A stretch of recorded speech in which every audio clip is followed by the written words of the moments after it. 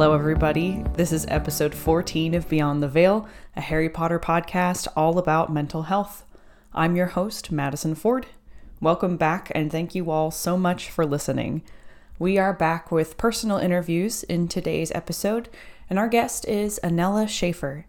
Anella is a student teacher, and she spoke with us about her struggles with chronic illness, mental health, and how the Potter books helped her cope with these issues.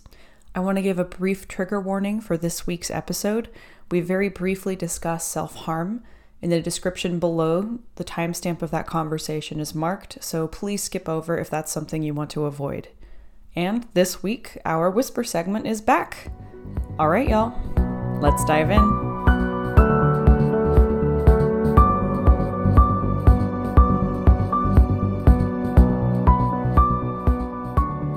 Hi, everybody. Welcome back to Beyond the Veil. Today, our guest is Anella Schaefer. Anella, thank you so much for joining us. Thank you for having me. Well, let's get started. Just tell us a little bit about yourself, like who you are, what you like to do, anything you'd like to share.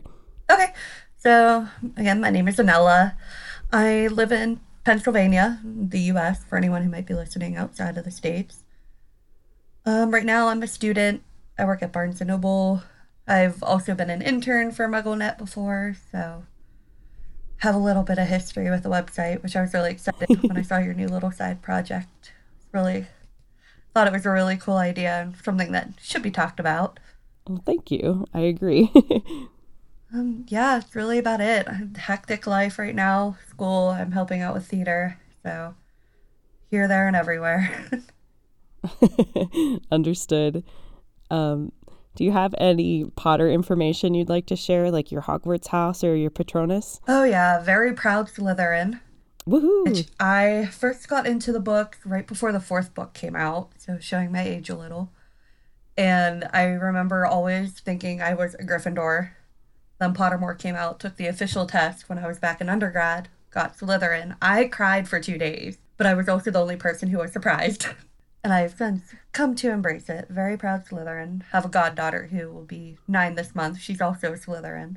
Woohoo! Whole family. Oh yeah, Ilvermorny house. I'm a Thunderbird. And my Patronus is a mole, which I always thought was a little strange, but I'll take it. Whatever. What good that's going to do against the Dementor, but hey, never know. Oh, that's wonderful. So will you tell us a little bit about how you first came in contact with the Harry Potter series? Oh yeah, my paternal grandmother actually gave me the first 3 books. I think it was for Christmas. And I thought they looked stupid, so I put them in my closet and ignored them for a few months. And then I ran out of other things to read, so I started reading them, and it went downhill from there. And it was our thing. So every time a new book would come out, she would take me to the premiere party and things like that at the bookstores and everything. And she passed a few years back now, but like, I still remember her from it. Every time I crack open a book, I think of my grandma. And then I now have a goddaughter, so I've kind of passed it on with her. So that's how I got started with Harry Potter. Pretty similar story to, I'm sure, a lot of people, but that's mine. I love when people get it sort of passed on to them with a family member. That's just, there's something that feels so magical about someone you love passing you a book that sends you on a whole different, just a wild journey into something you never expected. Mm-hmm. Oh, definitely. Completely changes your life. Yes. So let's kind of get into our topic for today. So you deal with a couple of health conditions. These are situs inversus totalis and Cartaginer syndrome, if I said that correctly? Correct. Okay. So can you tell us a little bit about these conditions and how they affect you? Yeah, definitely. So situs inversus totalis is where all the internal organs are on the opposite side. It's like looking in a mirror. Then Cartaginer syndrome is the one that causes all the issues. With that, my cilia doesn't function, so that's like the little hairs that line your body, the inside that help move all the gunk and keep out disease and things like that. Mine either don't move or they move incorrectly. Mm-hmm. So with that, on my best of days, I have about 60% the lung function of a normal person. Well, I shouldn't say normal, but in terms of a healthy person without it, a lot of gastrointestinal issues, hearing issues, really bad sinuses and things like that. So it kind of just impacts everything. Gotcha. I'm sure that affects your life in ways that, those of us without those problems can't imagine. And you grew up with these issues too, which couldn't have been easy. And I wonder how these problems affected you mentally and emotionally as you were growing up. Yeah, so my little sister actually has it too.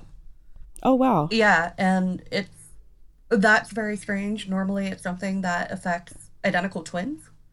Mm-hmm. I haven't heard of any cases of other siblings having it. So we may be the first, we may not be, I don't know. But with that, it definitely took its toll. She was always a lot more sick than me. Mm-hmm. My parents obviously had to give her a lot more care and attention. So that's probably where the biggest impact came from. That and not feeling normal. Like you would see other kids, oh, I'm going to have a sleepover. And I would have to say, oh, well, I can't come because I don't have all my medications or my treatment vest with me. Mm-hmm. Sorry. Right. With that, people who have chronic illness tend to be more prone to depression anyway. And it works very heavily on both sides of my family. So I do have severe chronic depression as a result that I've been battling with my entire life, probably since I was about 12. I'll be 28 this month. So that, I think, would be the biggest impact, the resulting depression, even more so than the physical stuff. Mm-hmm. And that's not to say that there hasn't been good that's come from it. Like, me and my sister were both Make-A-Wish kids. So we got to go embark on that. We got to go to Disney World, and it was the first year that the Disney cruise came out, so we got to go on that. Oh, wow. Yeah, that was really neat.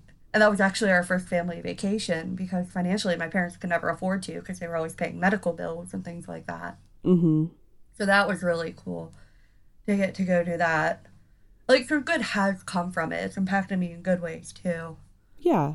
It was definitely, especially as a child, when you can't grasp, really, because, I mean, your brain's just not developed enough. You literally cannot see how it impacts other people. So, like, there was a lot of strain between my relationship with my mother as a result and things like that because I couldn't see that, oh, it's putting just as much pressure on her. Right. Adult, I have come to have a much more healthy relationship with things in terms of my mental and emotional health. But as a child, definitely could not comprehend anything and just thought it was the worst thing that could possibly happen to anyone. Yeah, I think, I think we don't talk about mental health enough in general. And the connection to physical health, especially with children, that's just something that really needs to have more of a conversation. And I'm glad to hear that as you've gotten older, it's become a little more, comprehensible, which sometimes help. So in your submission, you kind of talked about how a lot of people would say that your health conditions are the most important things about you, and that a lot of people, when they look at you, they don't really look any further than these diagnoses. And I was wondering if you'd talk a little bit more about that. Yeah, so that would definitely be, I mean, we had to go to the doctor on a monthly basis. Mm-hmm. And so a lot of my world at growing up was just doctor's offices and hospital visits. And I mean, now I'm like, well, that's their job. Right. But as a child, it felt like I was nothing more than an oddity. Mm. A lot of times with my condition being as rare as it is, you don't know what medications are going to help. You don't know what treatments. You're taking treatments from other diseases and other illnesses and applying it to this in hopes that it'll have a positive effect. But there's technically no standard treatment for what I have. Mm-hmm. So being seen as kind of almost an experiment, it felt like. And it was like all these people, they just see me for what I physically cannot do beyond, and not seeing who I am as a person. Because anything I would want to do, if I wanted to do summer camp, well, we have to go to a doctor and make sure that they say that you can. Yeah. And a lot of times they would say, oh, you're not going to be able to do it. Which, being a bit of a Harry, I guess, I was like, watch me. So I was definitely a bit rebellious as a teenager as a result. But and then even with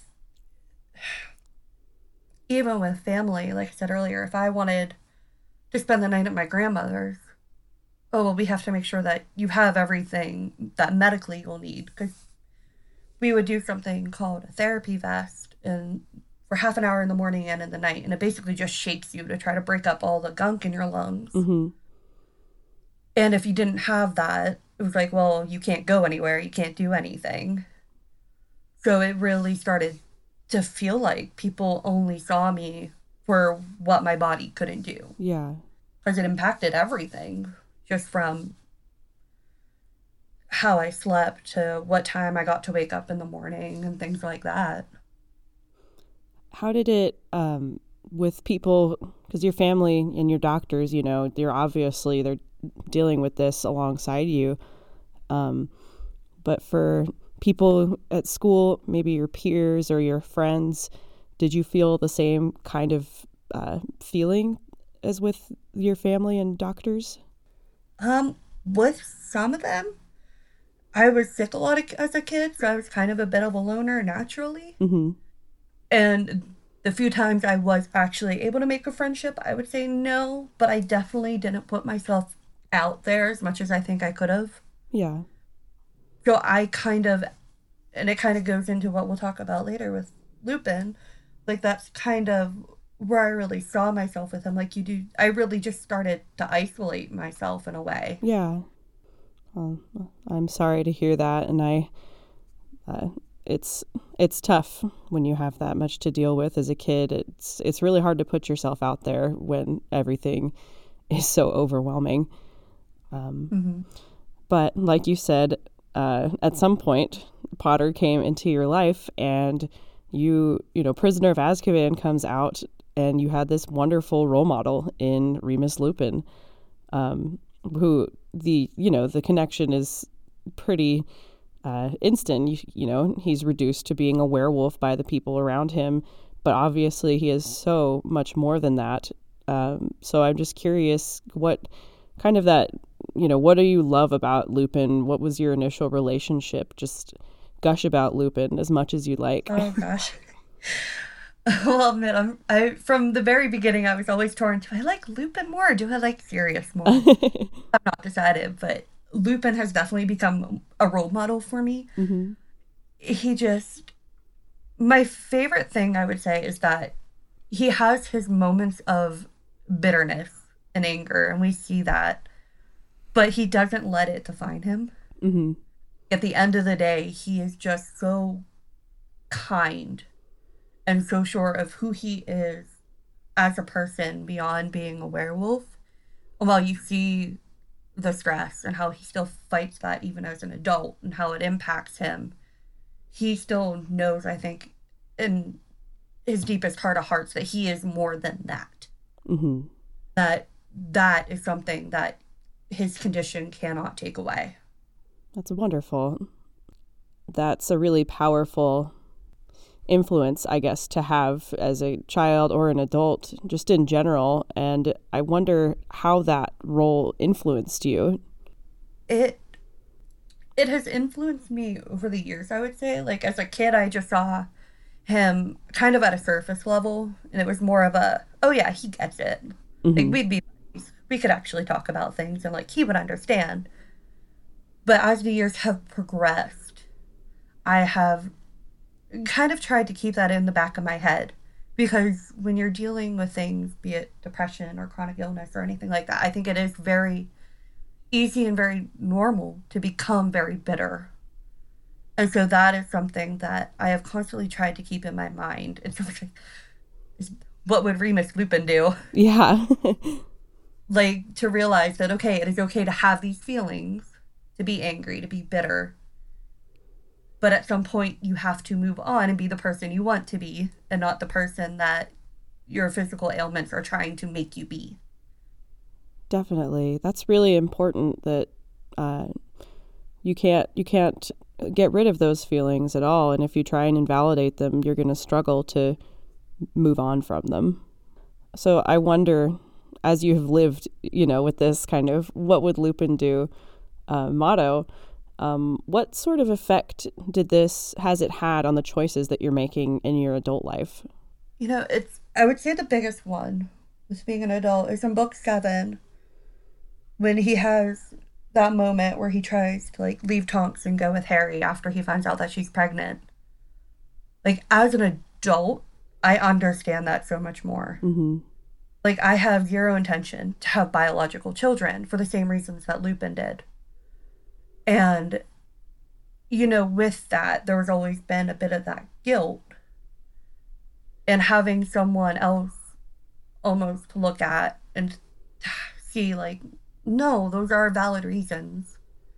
And like to also think like there are so many Harrys and Teddys out there that need someone else. Like that is a perfectly valid option beyond.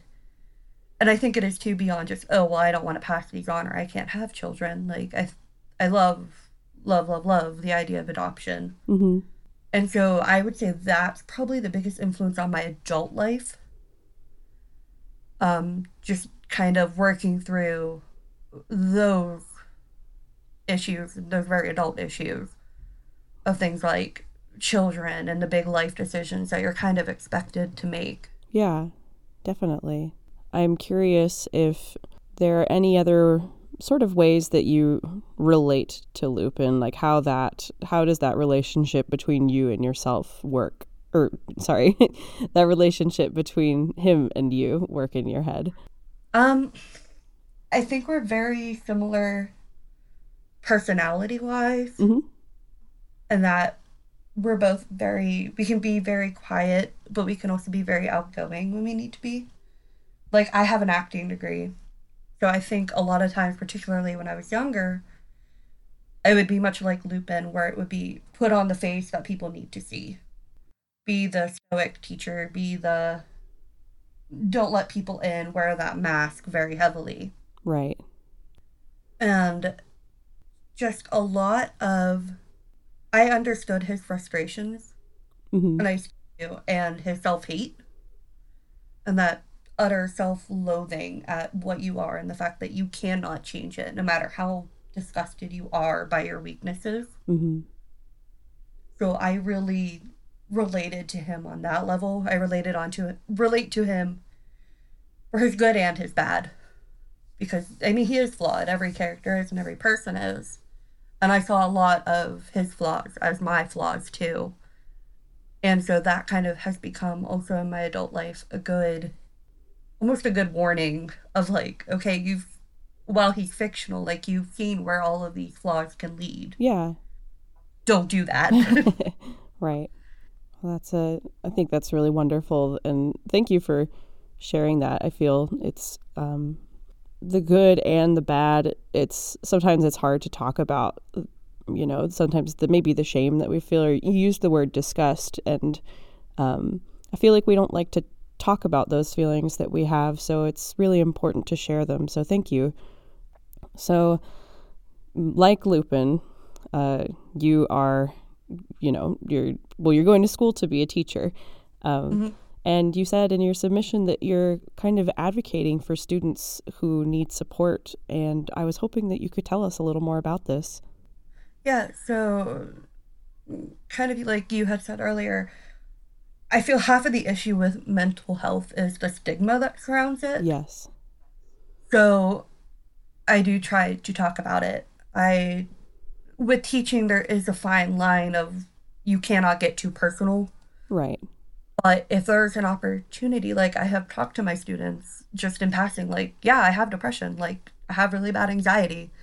Like, it's a thing. I can't help it. I'm not going to be ashamed of it, no matter how I may have felt in the past and how I sometimes still feel. Like I won't allow myself to be shamed into silence. Mm-hmm.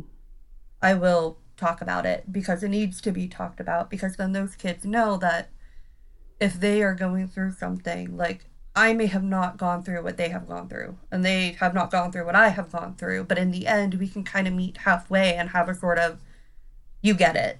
Yeah. You try to be very open in a way where I'm still professional, but where I open that door for students who may need someone to talk to and who may be lost and confused. I want to say how wonderful it is. I think a lot of us, when we think about activism of any kind, there's this idea that we are,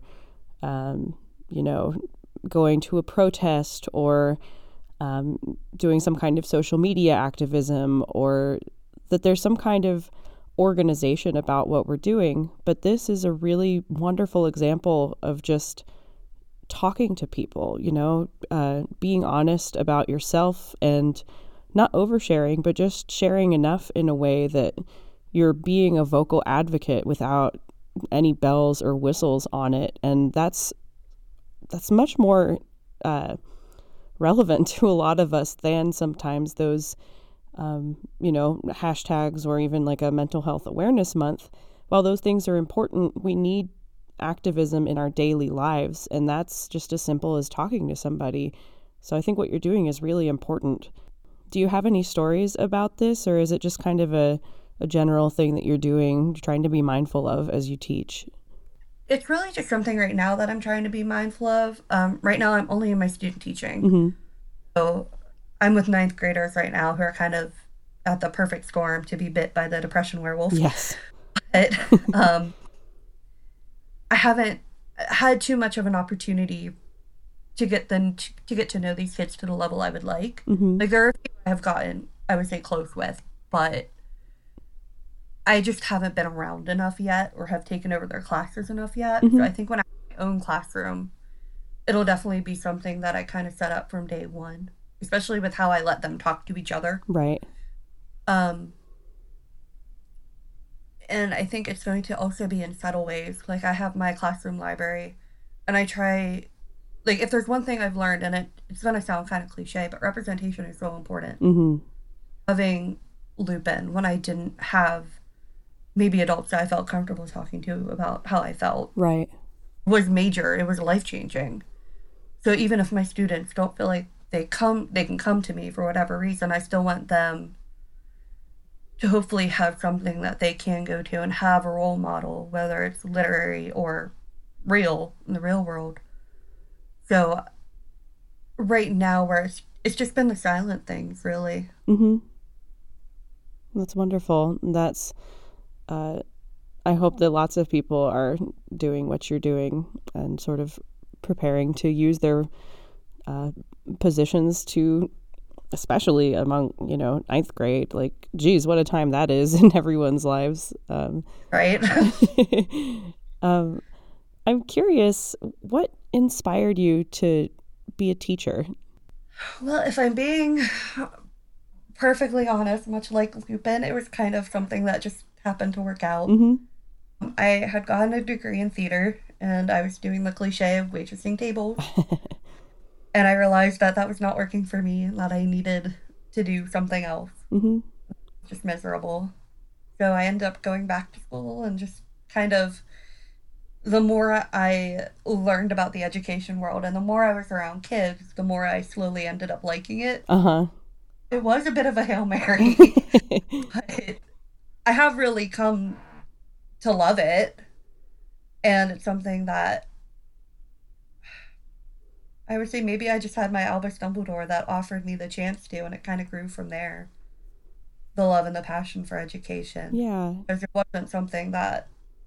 honestly wasn't something I thought I could do. Mm-hmm. Just with my health, being around sick kids all day, possibly spreading all their little germs and whatnot, I was like, well, my health can't possibly handle that. Mm-hmm. And I think student teaching has taught me that it really can, because I have not gotten sick yet. Oh, yay. Yeah. So while the inspiration is there now, it originally wasn't. It was very much like Lupin of I need something. Right. So the inspiration kind of came later, but I've just been rolling with it, and I plan on rolling with it. I really do enjoy it, and I really do love it. That's so wonderful. The things that we love often we don't plan for them, they just kind of happen. I think it's unrealistic to, so many people change their college majors, or, they don't go at all. And there's just so much opportunity can come if you don't try to go in one particular prescribed path. So I think it's wonderful that you've kind of stumbled into this love. I guess with all of this said, I'm curious on just I guess right now, how you are doing personally. Like, with all of this that's happening with school. I'm just wanting to know kind of how you're feeling at the moment and where you are. I am surprisingly okay. Uh-huh. Like it has, I am very surprised. And I think part of it is, when I had submitted my story, Mm-hmm. I think to a level I didn't really grasp how much Lupin had impacted me. Mm-hmm. And it's something I have been keeping more and more in the forefront of my mind. Like, I do have a little pop of him on my desk at Oh, school yay. for teacher goals. Yes. But it's just, I have been okay. And realizing that I can go through the chaos of, right now I'm student teaching Monday through Friday, Mm-hmm. helping out junior high musical, working on weekends, still taking 2 classes, trying to job hunt and prep for a big life-altering move. Mm-hmm. I am okay. I can be okay. And I think half of it, too, is, going back to how maybe Lupin has helped me as an adult, is learning to roll with it Mm-hmm. and work with, in some ways, the advantages Yeah. that can come with being ill. And I mean, that may sound weird to say, like, well, what can work in your favor, when you have depression or things like that. Right. And just learning to work with it has made me, it's made me so much more dedicated, Mm-hmm. and it has also taught me how to rest. Yes. Like, when to be aware of, okay, I'm getting too stressed out. I'm starting to slink back into a down slump. Mm-hmm. I need to give myself a day to just do nothing, to maybe just read, to get lost in Harry Potter, or to do something else, watch a movie, and that's okay. Yeah. That's a hard lesson to learn. I'm really glad that that's something I know I'm learning myself, and a lot of other people I know. That's just, it's so important to find that balance. So I'm glad that you're feeling okay. That makes me really happy to hear. I'm curious if you have any kind of advice for anybody else who may be struggling with any kind of mental or physical condition right now. Yeah, I would say my advice is to remember that while there are universal truths to dealing with mental illness and things like that, like, it is a very individual experience. Mm-hmm. And that is okay. Like, how you react to something, well, it may not be the norm. Like, that is still how you react. Yeah. And whether or not that is a healthy reaction, you have to kind of work through and maybe find ways to work around it if it's not a healthy reaction. Like, I'll admit, in the past, like, when I was not okay, I did self-harm, things like that. Mm-hmm. Learning to not, I don't want to say accept because it's not the right word, Mm-hmm. but to not guilt myself over my response to things. Yeah. But to still not know, to still understand, like, that's not okay. Right.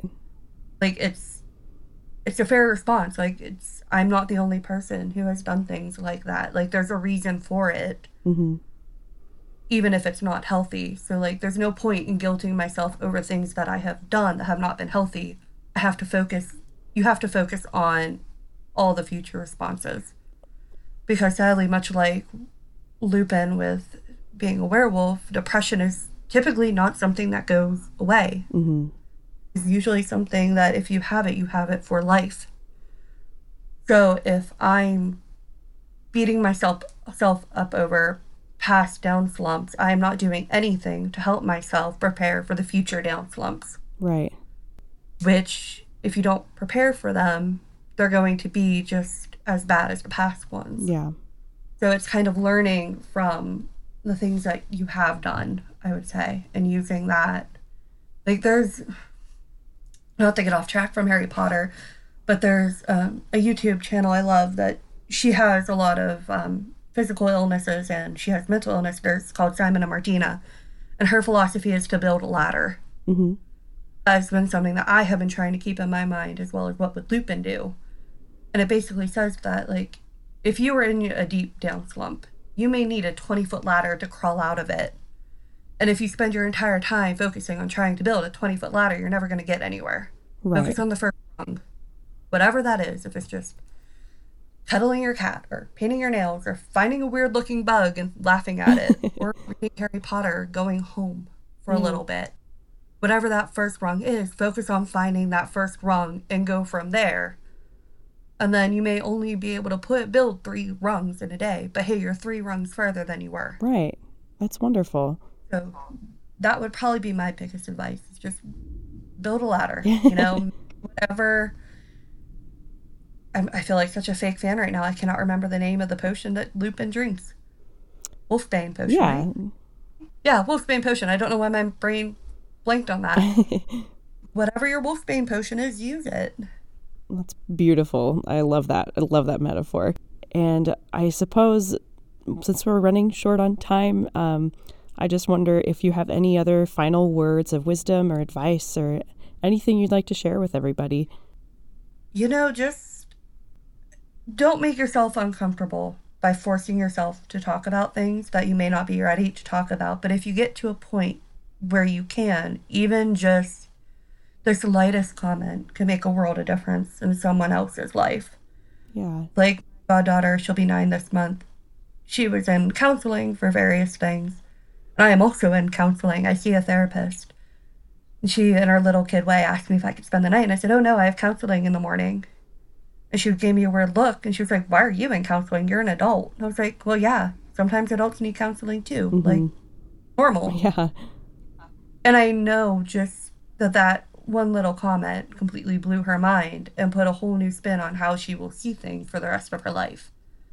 So sometimes you don't have to necessarily put yourself out there. You don't have to open up to a degree where you're uncomfortable to still make a difference and to still be an advocate.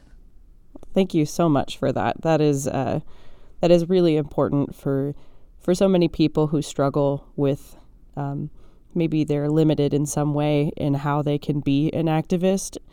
It's really important to hear and let people know that as much as you can do, that's enough.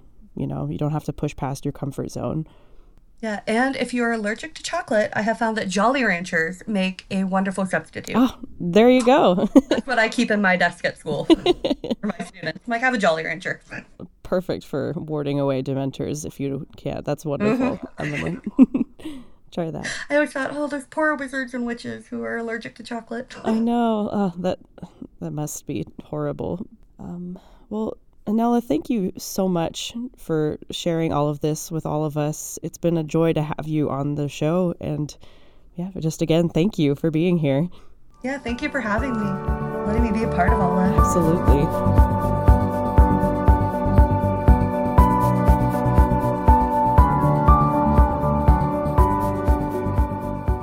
Thank you all for listening. That was our interview with Anela.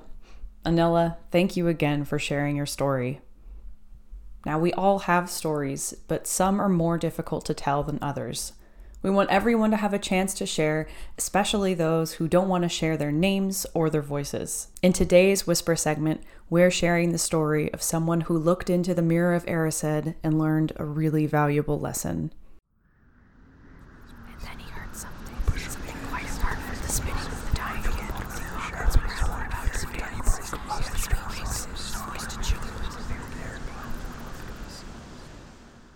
I've struggled with depression all my life, and even as a child, I spent a lot of time thinking about what it meant to be happy.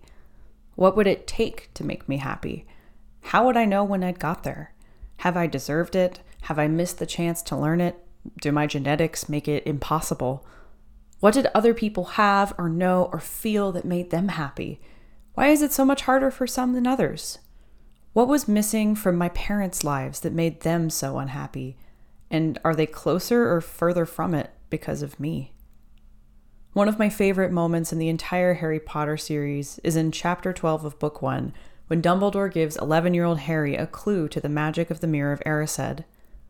The happiest man on earth would look into the mirror and see only himself exactly as he is.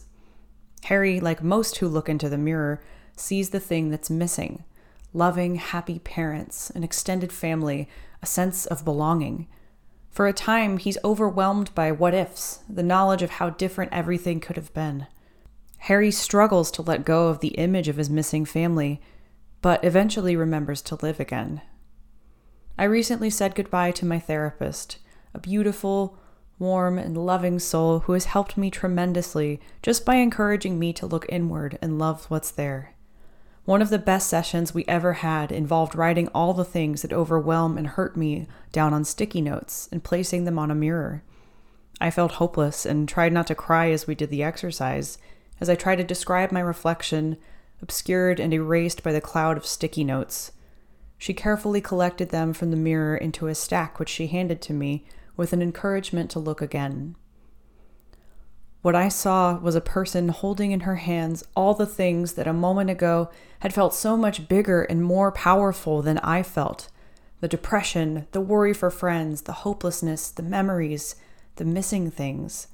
I saw a person containing the story of her life instead of being overwhelmed and snuffed out by it. It was almost more of a physical sensation than a thought or emotion, a sense of being tall and alive and solid. A sense of self I had always struggled to experience. For the first time in my life, I felt like the person in the mirror was a real person. That was me. In our last session, I gave my therapist a small pendant I had made. It was an image of the Mirror of Erised with Dumbledore's words written over it. When I read those words now, I think that perhaps I got it backwards. I had always felt that when I achieved being happy, filled in all the missing things, then I would know myself and feel whole. But learning to see and love myself is what has brought me joy. I no longer think of this happiest man as having collected all the things and goals and attachments he was missing, the things that create the greatest happiness on earth. Instead, I think of any person who might be able to look in the mirror and really see themselves for exactly who they are: a solid body, a living soul with a unique and infinitely detailed story full of hurt, love, hopes, loss, pain, joy, and experience. A story that belongs to only them. I think instead that the greatest happiness on earth must come from learning to look in the mirror with acceptance and gratitude for the person you are, exactly as you are.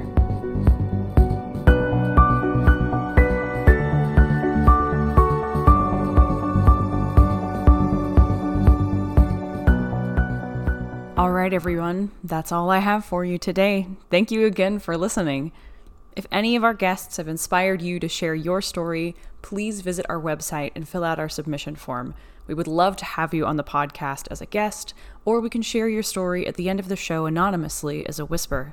Also, we would love if y'all would share this show with people you think might enjoy it. If you don't know many other Potterheads, another option is to rate and review us on iTunes. This helps the podcast get seen by more people. Join me next week for another conversation in the headmaster's office. Until next time.